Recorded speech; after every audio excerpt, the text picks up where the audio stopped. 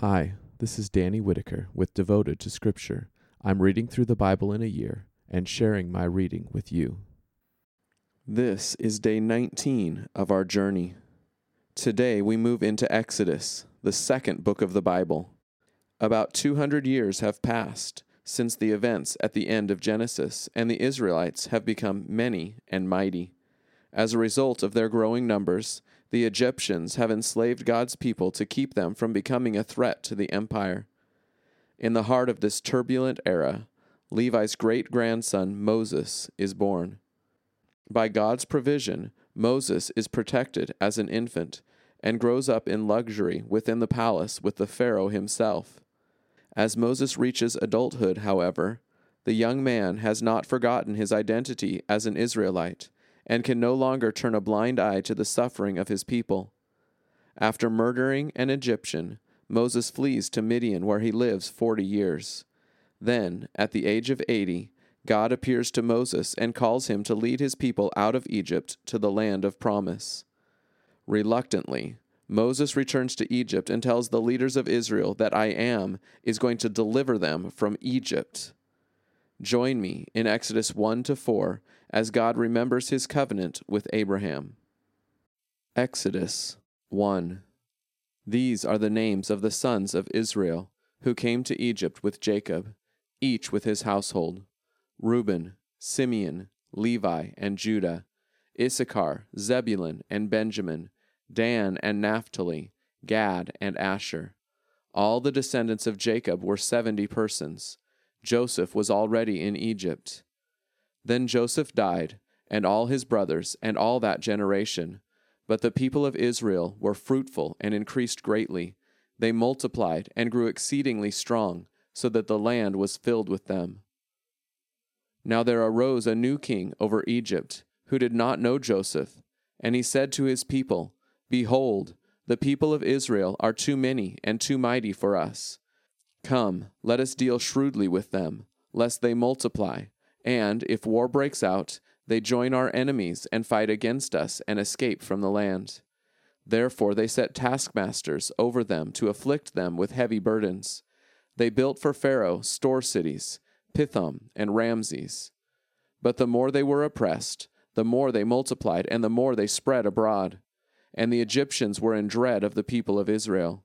So they ruthlessly made the people of Israel work as slaves, and made their lives bitter with hard service, in mortar and brick, and in all kinds of work in the field.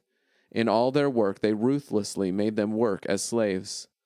Then the king of Egypt said to the Hebrew midwives, one of whom was named Shiphrah, and the other Puah, When you serve as midwife to the Hebrew women, and see them on the birth stool, if it is a son, you shall kill him, but if it is a daughter, she shall live.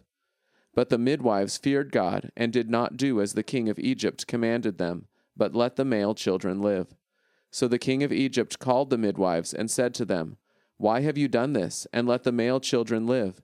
The midwives said to Pharaoh, Because the Hebrew women are not like the Egyptian women, for they are vigorous, and give birth before the midwife comes to them.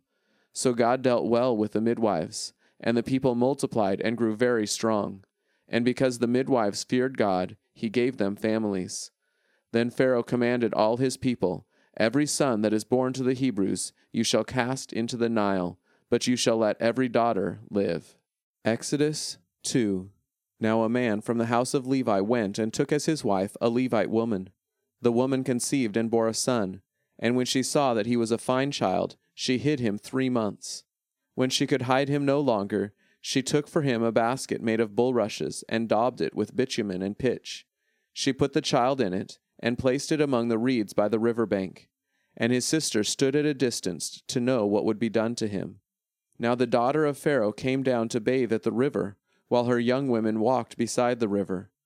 She saw the basket among the reeds, and sent her servant woman, and she took it.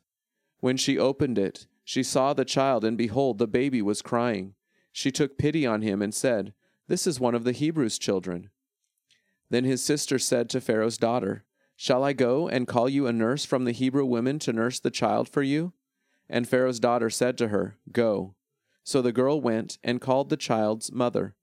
And Pharaoh's daughter said to her, Take this child away and nurse him for me, and I will give you your wages." So the woman took the child and nursed him. When the child grew older, she brought him to Pharaoh's daughter, and he became her son. She named him Moses, because, she said, "I drew him out of the water." One day, when Moses had grown up, he went out to his people and looked on their burdens, and he saw an Egyptian beating a Hebrew, one of his people. He looked this way and that, and seeing no one, he struck down the Egyptian and hid him in the sand. When he went out the next day, behold, 2 Hebrews were struggling together. And he said to the man in the wrong, "Why do you strike your companion?" He answered, "Who made you a prince and a judge over us? Do you mean to kill me as you killed the Egyptian?" Then Moses was afraid and thought, "Surely the thing is known."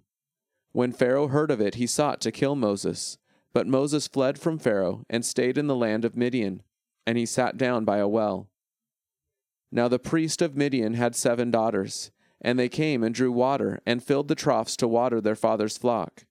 The shepherds came and drove them away, but Moses stood up and saved them and watered their flock. When they came home to their father Reuel, he said, "How is it that you have come home so soon today?" They said, "An Egyptian delivered us out of the hands of the shepherds, and even drew water for us and watered the flock." He said to his daughters, "Then where is he? Why have you left the man? Call him, that he may eat bread." And Moses was content to dwell with the man, and he gave Moses his daughter Zipporah. She gave birth to a son, and he called his name Gershom, for he said, "I have been a sojourner in a foreign land." During those many days the king of Egypt died, and the people of Israel groaned because of their slavery and cried out for help. Their cry for rescue from slavery came up to God, and God heard their groaning. And God remembered his covenant with Abraham, with Isaac, and with Jacob. God saw the people of Israel, and God knew. Exodus 3. Now Moses was keeping the flock of his father-in-law Jethro, the priest of Midian, and he led his flock to the west side of the wilderness, and came to Horeb, the mountain of God. And the angel of the Lord appeared to him in a flame of fire out of the midst of a bush. He looked, and behold, the bush was burning, yet it was not consumed. And Moses said, "I will turn aside to see this great sight, why the bush is not burned." When the Lord saw that he turned aside to see, God called to him out of the bush, "Moses, Moses." And he said, "Here I am." Then he said, "Do not come near. Take your sandals off your feet, for the place on which you are standing is holy ground." And he said, "I am the God of your father, the God of Abraham, the God of Isaac, and the God of Jacob." And Moses hid his face, for he was afraid to look at God. Then the Lord said, "I have surely seen the affliction of my people who are in Egypt, and have heard their cry because of their taskmasters. I know their sufferings, and I have come down to deliver them out of the hand of the Egyptians, and to bring them up out of that land to a good and broad land, a land flowing with milk and honey, to the place of the Canaanites, the Hittites, the Amorites, the Perizzites, the Hivites, and the Jebusites. And now, behold, the cry of the people of Israel has come to me, and I have also seen the oppression with which the Egyptians oppress them. Come, I will send you to Pharaoh, that you may bring my people, the children of Israel, out of Egypt." But Moses said to God, "Who am I that I should go to Pharaoh and bring the children of Israel out of Egypt?" He said, "But I will be with you, and this shall be the sign for you, that I have sent you. When you have brought the people out of Egypt, you shall serve God on this mountain." Then Moses said to God, "If I come to the people of Israel and say to them, 'The God of your fathers has sent me to you,' and they ask me, 'What is his name?' what shall I say to them?" God said to Moses, "I am who I am." And he said, "Say this to the people of Israel, 'I am has sent me to you.'" God also said to Moses, "Say this to the people of Israel, 'The Lord, the God of your fathers, the God of Abraham, the God of Isaac, and the God of Jacob has sent me to you.' This is my name forever, and thus I am to be remembered throughout all generations. Go and gather the elders of Israel together and say to them, 'The Lord, the God of your fathers, the God of Abraham, of Isaac, and of Jacob has appeared to me, saying, I have observed you and what has been done to you in Egypt. And I promise that I will bring you up out of the affliction of Egypt to the land of the Canaanites, the Hittites, the Amorites, the Perizzites, the Hivites, and the Jebusites, a land flowing with milk and honey. And they will listen to your voice, and you and the elders of Israel shall go to the king of Egypt and say to him, The Lord, the God of the Hebrews, has met with us. And now, please let us go a 3 days' journey into the wilderness, that we may sacrifice to the Lord our God. But I know that the king of Egypt will not let you go unless compelled by a mighty hand. So I will stretch out my hand and strike Egypt with all the wonders that I will do in it. After that he will let you go. And I will give this people favor in the sight of the Egyptians. And when you go, you shall not go empty, but each woman shall ask of her neighbor, and any woman who lives in her house, for silver and gold jewelry, and for clothing. You shall put them on your sons and on your daughters, so you shall plunder the Egyptians. Exodus 4. Then Moses answered, But behold, they will not believe me or listen to my voice, for they will say, The Lord did not appear to you. The Lord said to him, What is that in your hand? He said, A staff. And he said, Throw it on the ground. So he threw it on the ground, and it became a serpent, and Moses ran from it. But the Lord said to Moses, Put out your hand and catch it by the tail. So he put out his hand and caught it, and it became a staff in his hand, that they may believe that the Lord, the God of their fathers, the God of Abraham, the God of Isaac, and the God of Jacob, has appeared to you. Again the Lord said to him, Put your hand inside your cloak. And he put his hand inside his cloak, and when he took it out, behold, his hand was leprous like snow. Then God said, Put your hand back inside your cloak. So he put his hand back inside his cloak, and when he took it out, behold, it was restored like the rest of his flesh. If they will not believe you, God said, or listen to the first sign, they may believe the latter sign. If they will not believe even these 2 signs, or listen to your voice, you shall take some water from the Nile, and pour it on the dry ground, and the water that you shall take from the Nile will become blood on the dry ground. But Moses said to the Lord, O my Lord, I am not eloquent, either in the past or since you have spoken to your servant, but I am slow of speech and of tongue. Then the Lord said to him, Who has made man's mouth? Who makes him mute, or deaf, or seeing, or blind? Is it not I, the Lord? Now therefore go, and I will be with your mouth, and teach you what you shall speak. But he said, O my Lord, please send someone else. Then the anger of the Lord was kindled against Moses, and he said, Is there not Aaron your brother, the Levite? I know that he can speak well. Behold, he is coming out to meet you, and when he sees you, he will be glad in his heart. You shall speak to him, and put the words in his mouth, and I will be with your mouth, and with his mouth, and will teach you both what to do.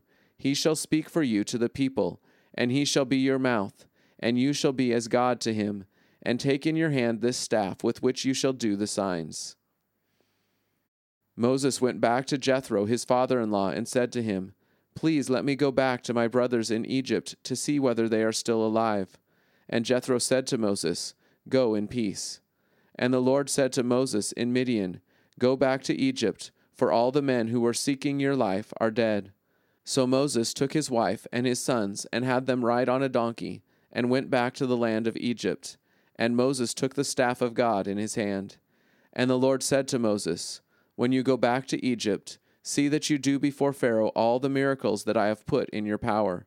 But I will harden his heart so that he will not let the people go. Then you shall say to Pharaoh, Thus says the Lord, Israel is my firstborn son. And I say to you, Let my son go, that he may serve me. If you refuse to let him go, behold, I will kill your firstborn son. At a lodging place on the way the Lord met him and sought to put him to death. Then Zipporah took a flint, and cut off her son's foreskin, and touched Moses' feet with it, and said, Surely you are a bridegroom of blood to me. So he let him alone. It was then that she said, A bridegroom of blood, because of the circumcision. The Lord said to Aaron, Go into the wilderness to meet Moses. So he went and met him at the mountain of God, and kissed him.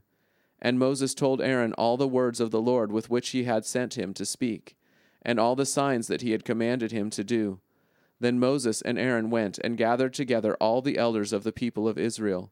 Aaron spoke all the words that the Lord had spoken to Moses, and did the signs in the sight of the people.